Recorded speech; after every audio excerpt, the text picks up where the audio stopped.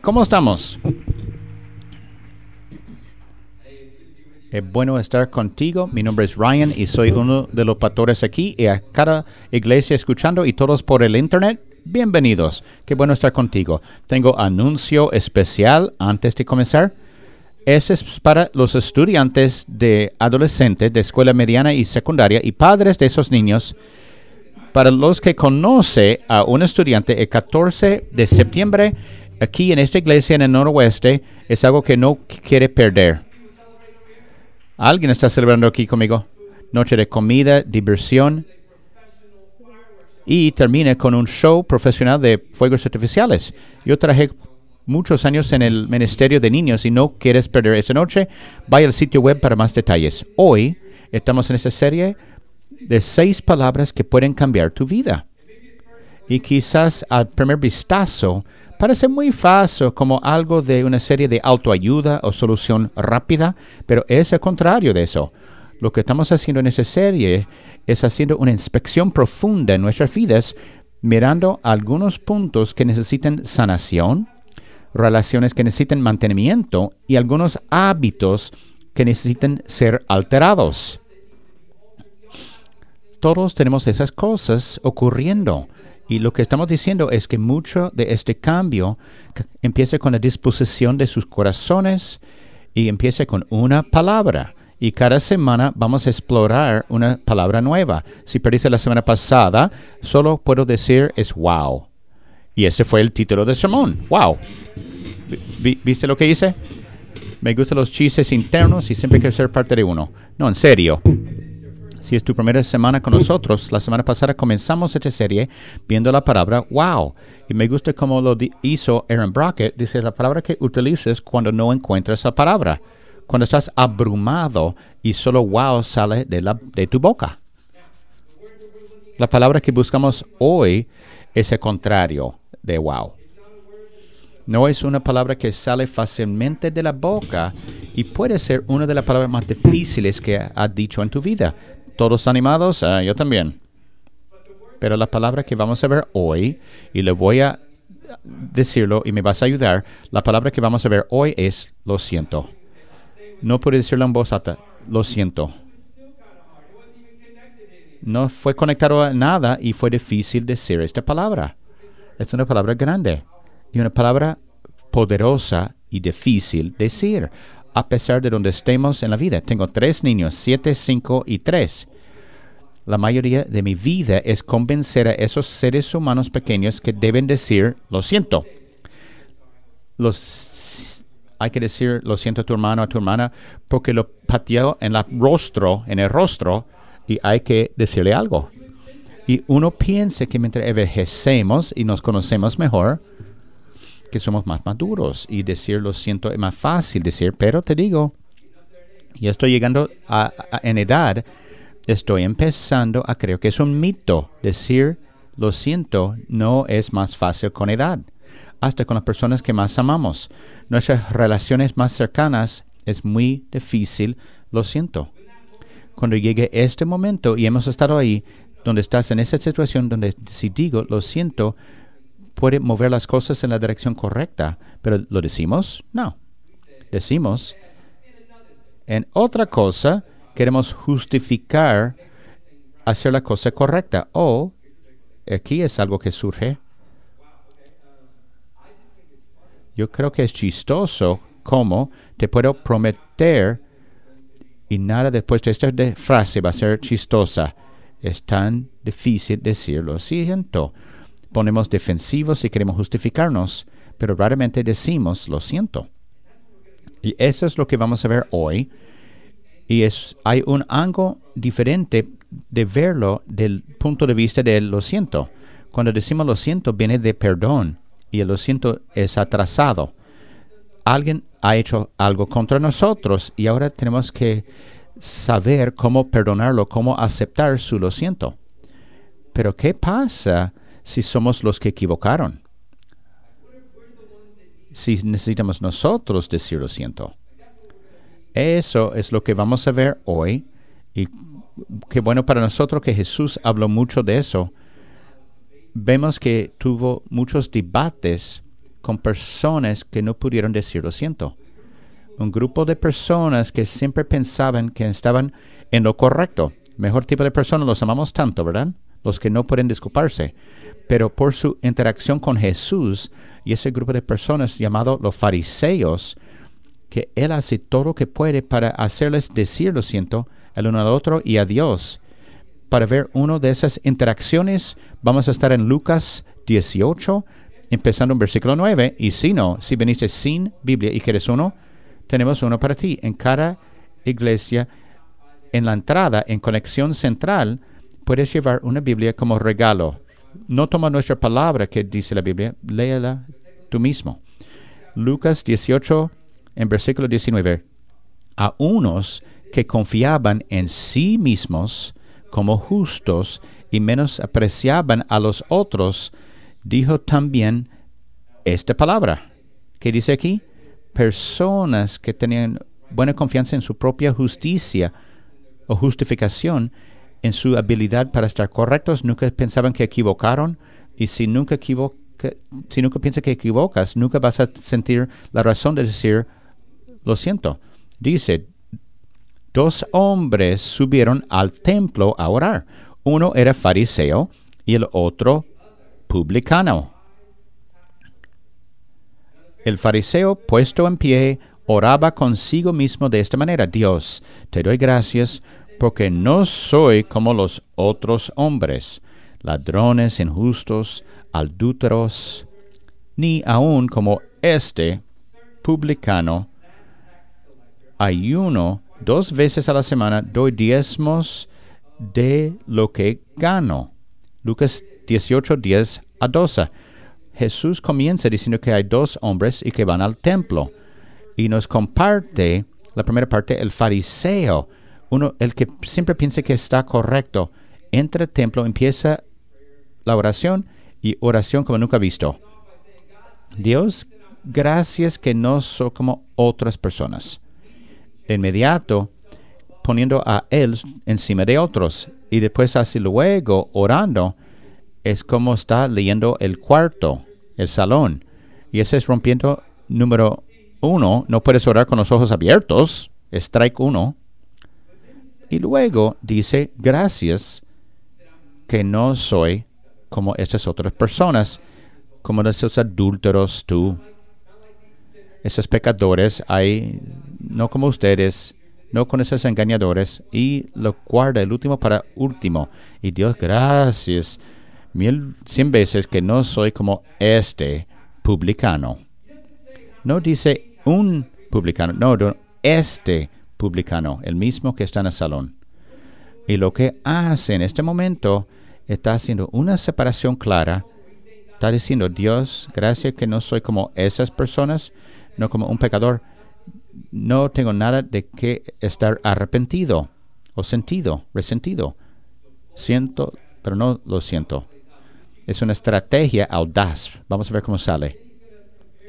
Y luego lo compara y contraste con alguien que era alguien visto como contrario de fariseo. La persona más recta que el mundo ha visto, el fariseo. Y después va a decir la oración del hombre que señaló el fariseo, el publicano, que dio gracia que no es como esta persona. Ahora el publicano, la otra persona en la historia, va a decir, vamos a ver su oración. Mas el publicano, estando lejos, no quería ni aún alzar los ojos al cielo, sino que se golpeaba el pecho, diciendo, Dios, sé propicio a mí, pecador. Lucas 18, 13.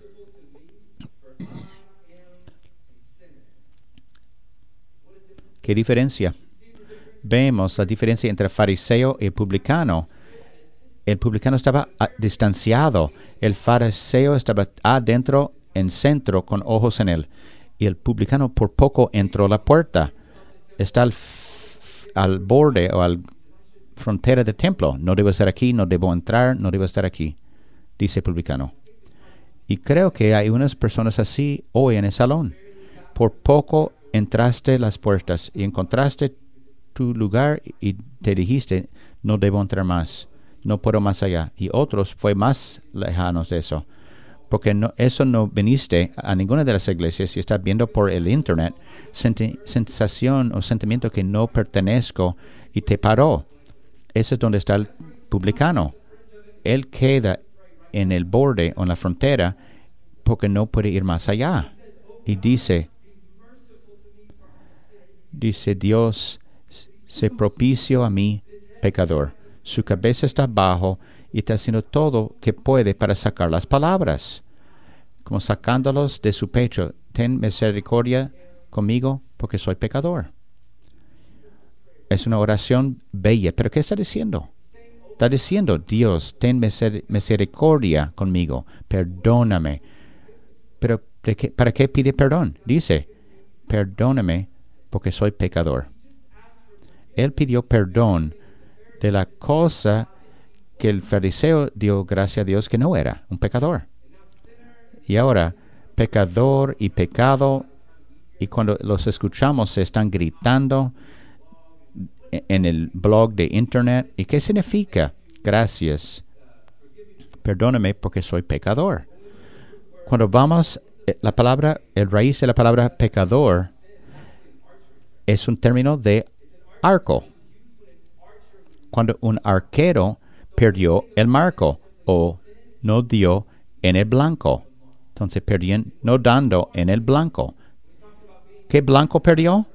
Pidiendo misericordia. La cosa fue con Dios. Solo hay un blanco y es perfección, que se llama el centro, la diana. Y dio esas fronteras claras. Cómo vivir una vida perfecta está ahí en la ley. Y hay muchos mandatos y leyes que seguir. Pero para vivir la vida perfecta, no matas. Fácil. No es más que eso. Ni tengas pensamientos de enojo. Eso lo cambia. Después dice, lo has escuchado decir, no engañes a tu pareja, no seas adúltero. ¿Ok? Después dice, ni tengas pensamientos de lujuria. Solo pensamientos de lujuria y acción. Si no das en el blanco, no, ¿es perfecto o no perfecto? Manera de Dios o todo alrededor es pecado. Así lo describe la Biblia al pecado. Y un pecador es alguien que no dio en el blanco. Somos el que con el arco y flecha hicimos el tiro. Y todos están tensos ahora, veo.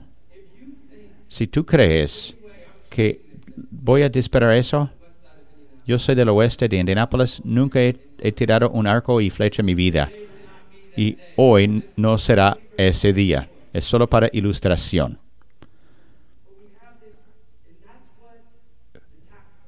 Pero ese es lo que el publicano ve, que el fariseo no ve, que él miró, que él se dio cuenta que era pecador y cambia la manera en que acerca a Dios. Dios, ten misericordia en mí, porque soy pecador. Perdóname, Dios, por no dar en el blanco. Es la oración que da. Perdóname por no dar en el blanco, por perder el blanco. Y termina la historia.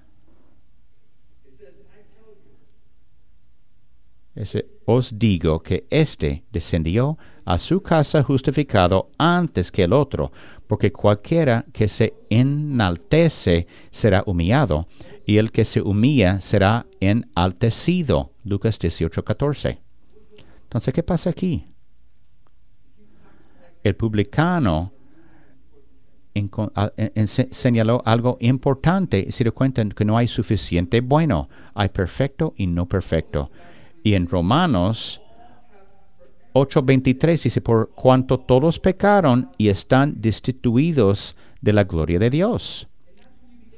Y ahí empiezas a darte cuenta, todos hemos pecado y fallamos del estándar perfecto de Dios. Y cuando empezamos a ver eso, no es que llegamos aquí fuera y sos un poquito más cercano, en esforzarnos más, no, fallamos. nos damos cuenta que nuestros esfuerzos, nuestra habilidad para vivir una vida perfecta ni estaba cerca. Que callamos del estándar perfecto que Dios nos ha dado. Y lo que el fariseo dio cuenta es que solo llegar a Dios y decir, lo siento y pedir perdón. Y no de lo cercano que llegué, pero lo bueno de Dios que eres. Y solo tú eres Dios.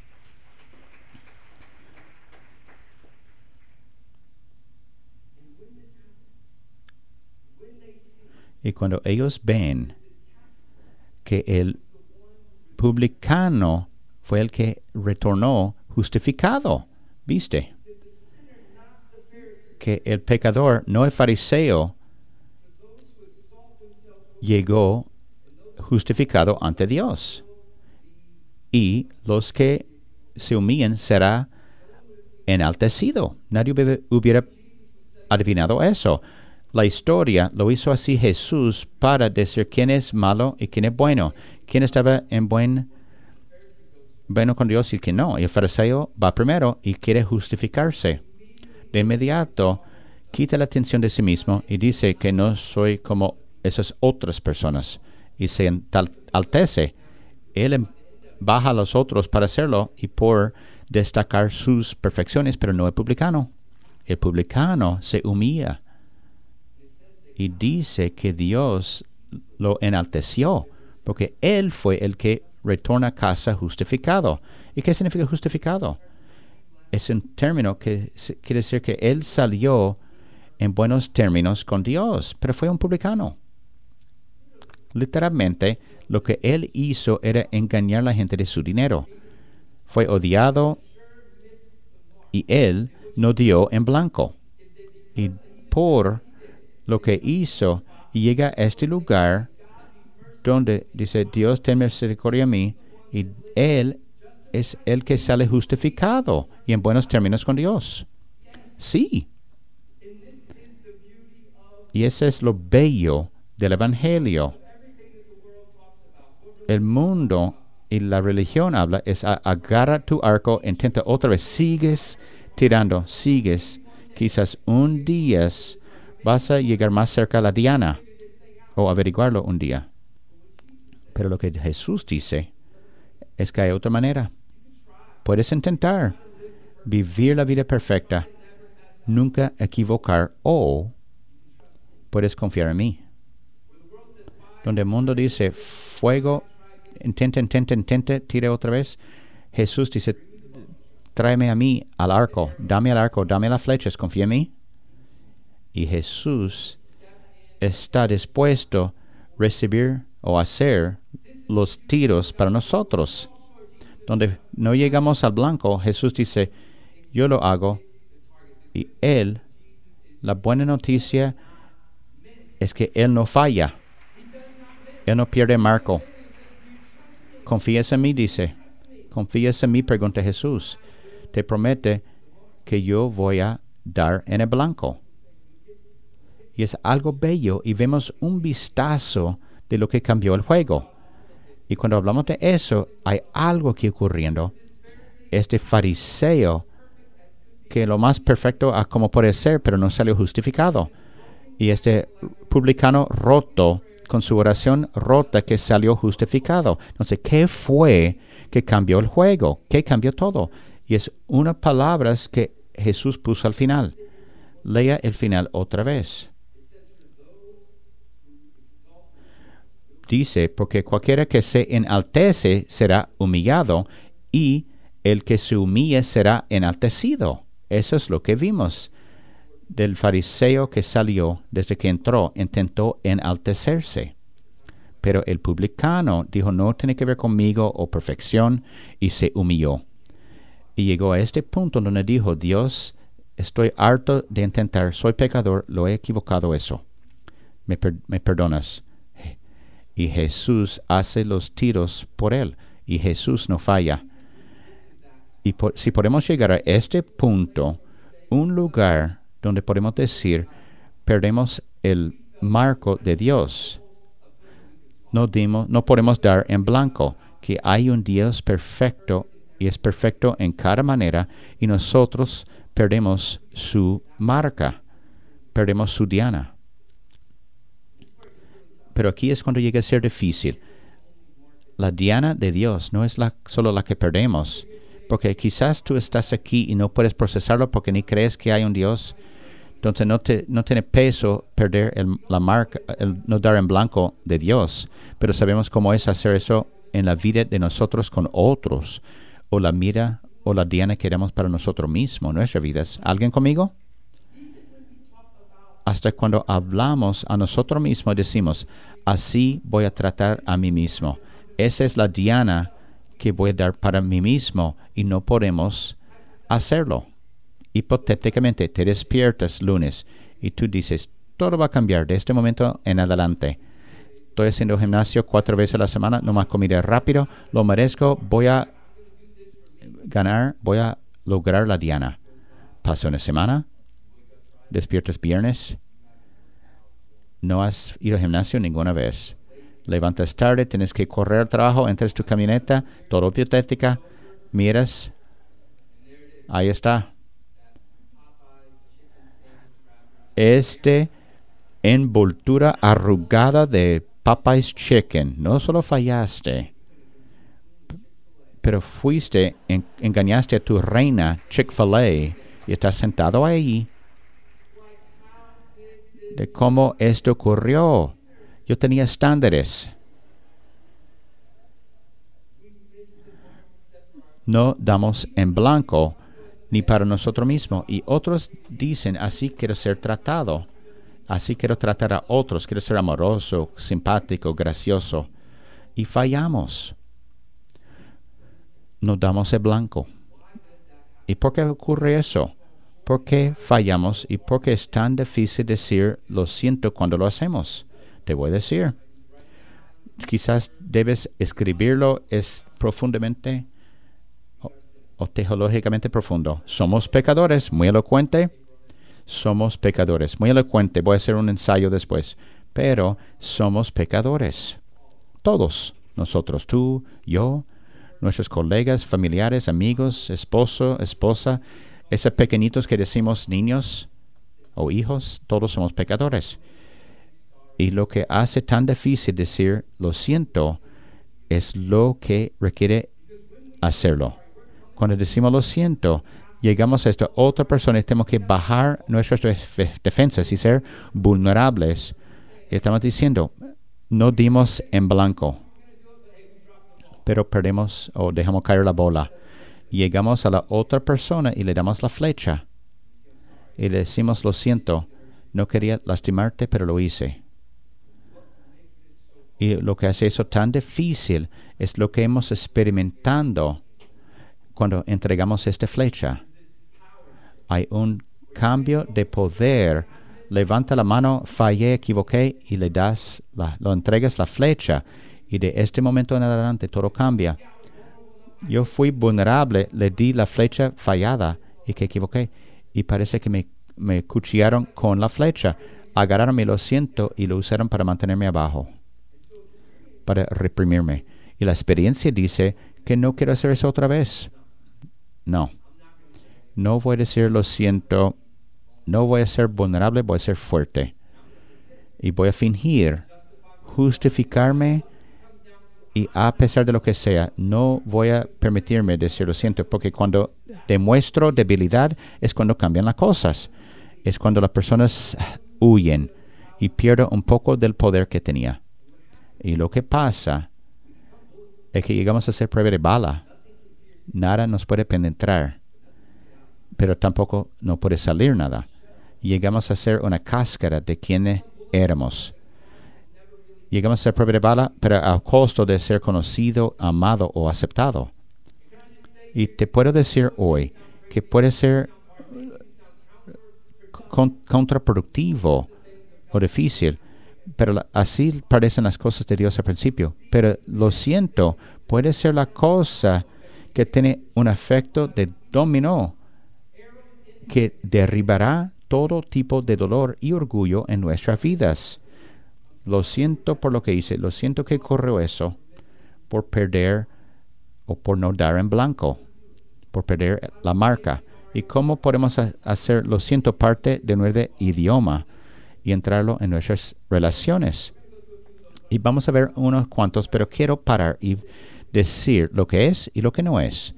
Para cualquiera aquí en el salón, quien está en una relación abusiva, físicamente, emocional, si está siendo abusada, lo que hablo aquí y no es el respuesta a lo que estás pasando. Si está pasando abuso, estamos aquí para ti. En cada iglesia hay equipos frente a la plataforma y no salgas sin hablar con alguien. Pero lo que hablamos en los próximos momentos es como decir lo siento, tiene poder de cambiar a nuestras vidas. Como podemos mezclarlo en nuestro idioma, puede cambiar todo. Pero va a requerir mucho trabajo. Y la primera cosa que nos ayuda a cuadrar la conversación que vamos a tener es que hay que ver a Dios y ver cómo Él diseñó la relación entre tú y yo. Naturalmente, Dios construye ese lugar de que podemos decir lo siento. No te justifiques, no pretendes. Cuando equivocas, no tienes que ser fuerte, tienes que ser humilde. Vengan a mí, lleven las flechas a mí y decir, lo siento, he equivocado. Y Dios dice, yo hice la mesa y yo te puedo dar perdón. Dios lo anima. ¿Nosotros lo hacemos? Y parece poco extraño, pero hemos dado permiso a la persona en nuestra vida para decir perdón. Y lo que vamos a procesar en esta semana es, ¿cuándo fue la última vez que alguien te pidió perdón? ¿Hace tiempo?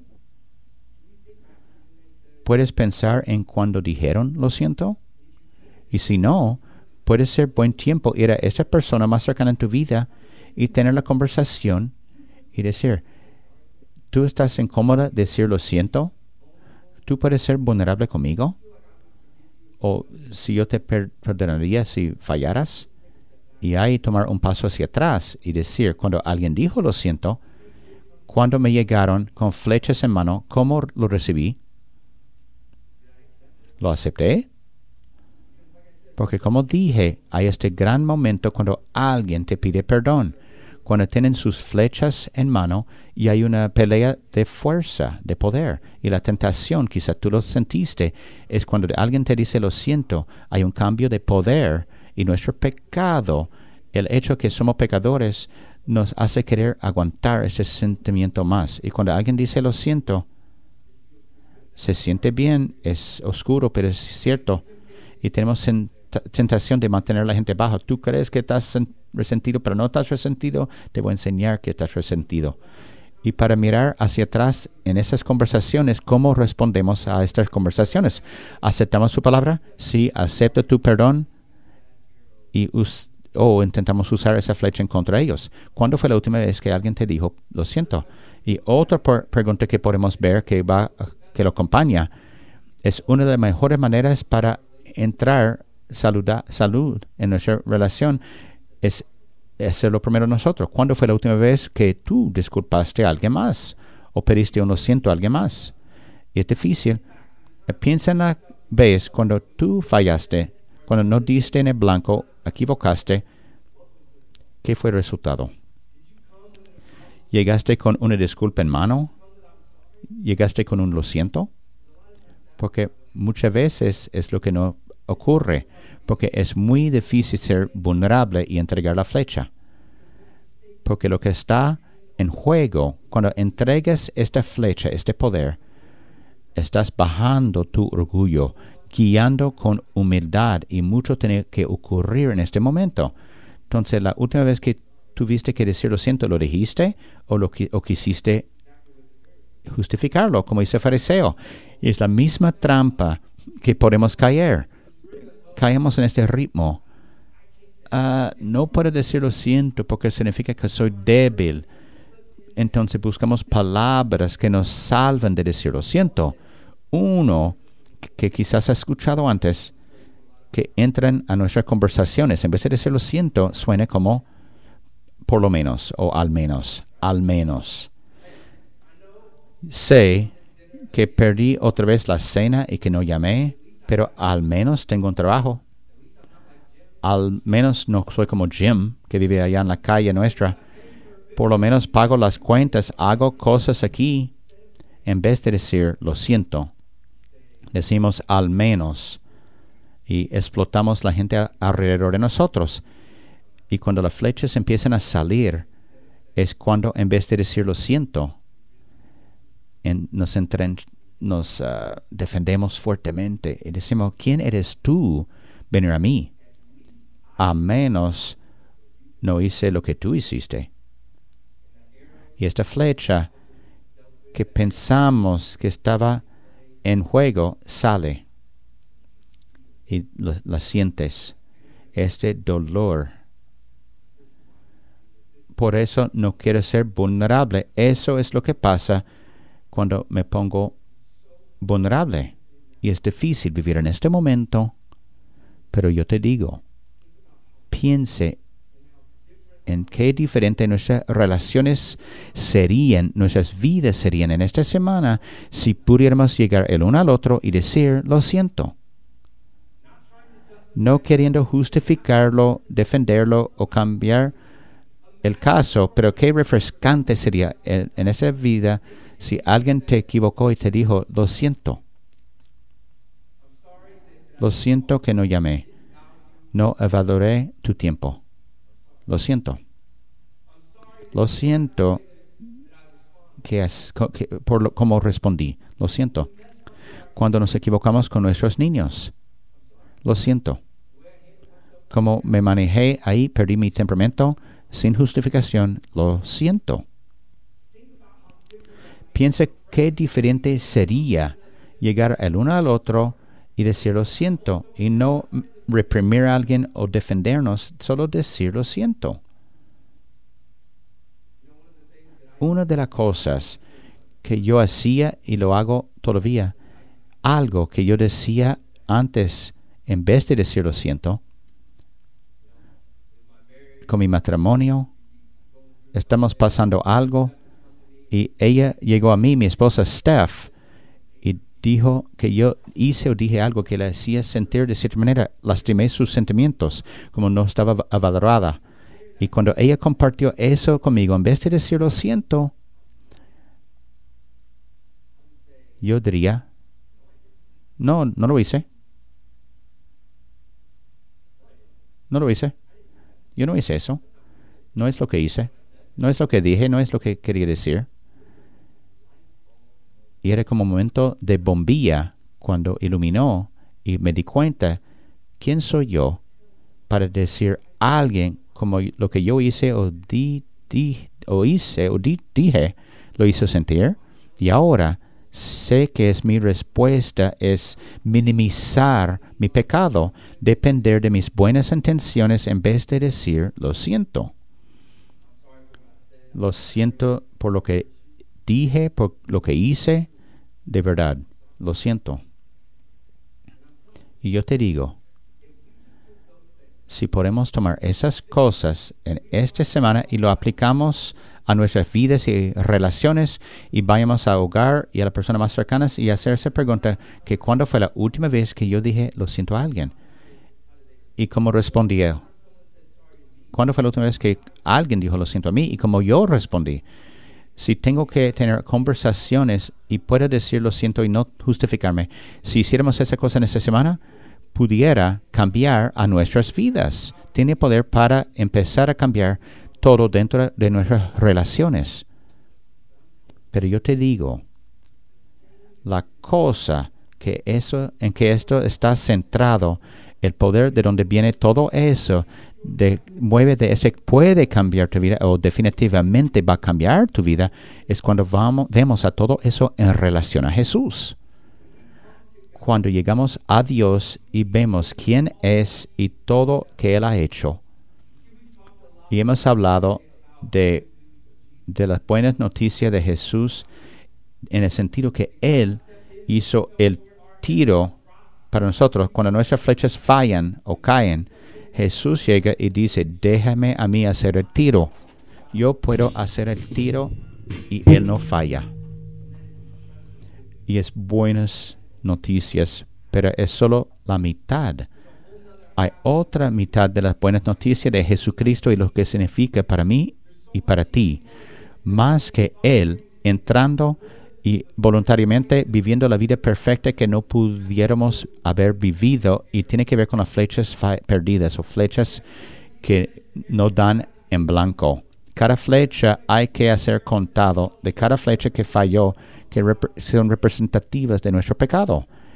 Y para cada uno había una paga. Para cada flecha fallada, en Romanos 6:23 dice, porque la paga del pecado es muerte. Romanos 6:23. Porque la paga del pecado es muerte. Porque no pudimos vivir la vida perfecta. Porque perdemos. Entonces la paga del pecado es muerte. Separación de Dios hasta toda eternidad. Pero mira, mas la dávida de Dios es vida eterna en Cristo Jesús, Señor nuestro. Segunda parte de Romanos 6:23. ¿Ves? La dávida se encuentra en lo que Jesús hizo, lo que Él hizo con esas flechas. Dios no solo tomó Jesús el tiro por nosotros, Él tomó el tiro por nosotros, sino también Él que estaba destinado para nosotros. Él vivió la vida perfecta que no pudiéramos haber vivido, pero algo se tuvo que hacer con todas esas flechas falladas. Alguien tuvo que pagar la paga, y en vez de mantenerlo en contra de nosotros, utilizarnos para reprimirlos, separarnos de Él, Él recogió las flechas y dijo, yo las tomo. Y Jesús entra, recibe el tiro destinado para nosotros, y cuando Él va a la cruz para morir para mí y para ti, nuestras flechas falladas son los que los mantuvo clavado a la cruz. Y cuando llegamos a este lugar, cuando vemos a Jesús por quien es, muriendo en la cruz, y que fue mis flechas falladas que lo mantuvo ahí, mi flecha que lo llevó ahí, no puedes ver esta imagen y no decir, lo siento. Lo siento, Jesús, que mi tiro fallado te llevó ahí. Lo siento. Y la verdad es que Jesús murió en la cruz para ti y para mí. Llevó consigo nuestras flechas falladas, pero no permaneció muerto.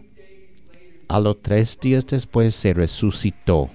Jesús se resucitó trabajando con la paga del pecado. Y por ahora no tiene que ver con la perfección o intentar mejorarnos o ser mejor, porque no soy justificado por lo que hago. Soy justificado por la resurrección de Jesucristo y quedo parado en eso, solo en eso.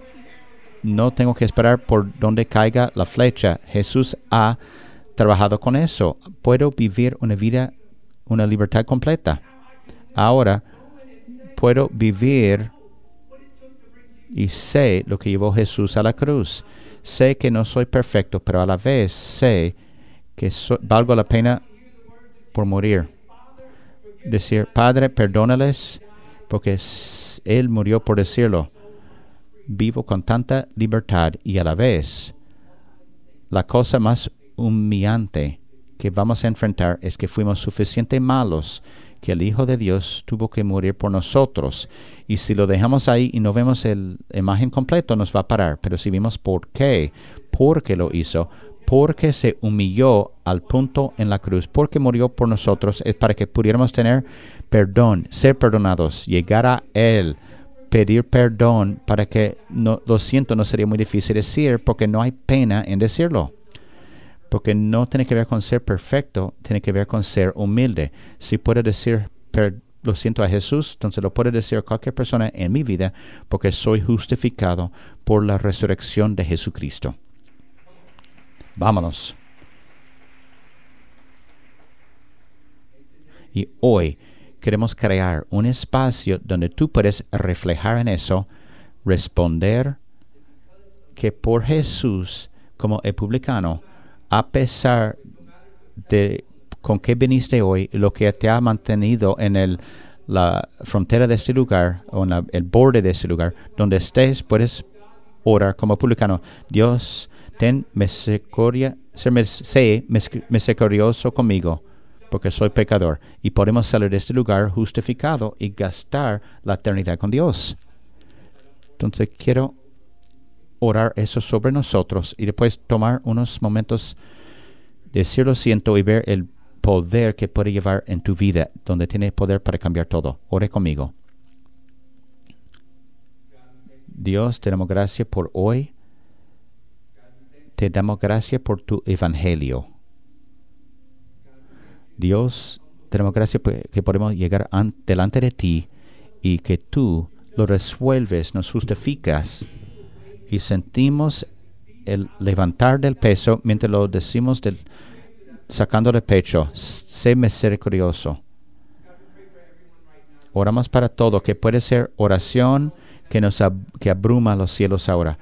Dios, sé misericordioso conmigo y oramos que sus hijos y hijas pueden salir hoy justificados por tu resurrección y solo eso. Ayúdanos, humíllanos a un lugar donde podemos llegar y decir lo siento. Jesús, te amamos. Es en tu nombre perfecto que oramos. Amén.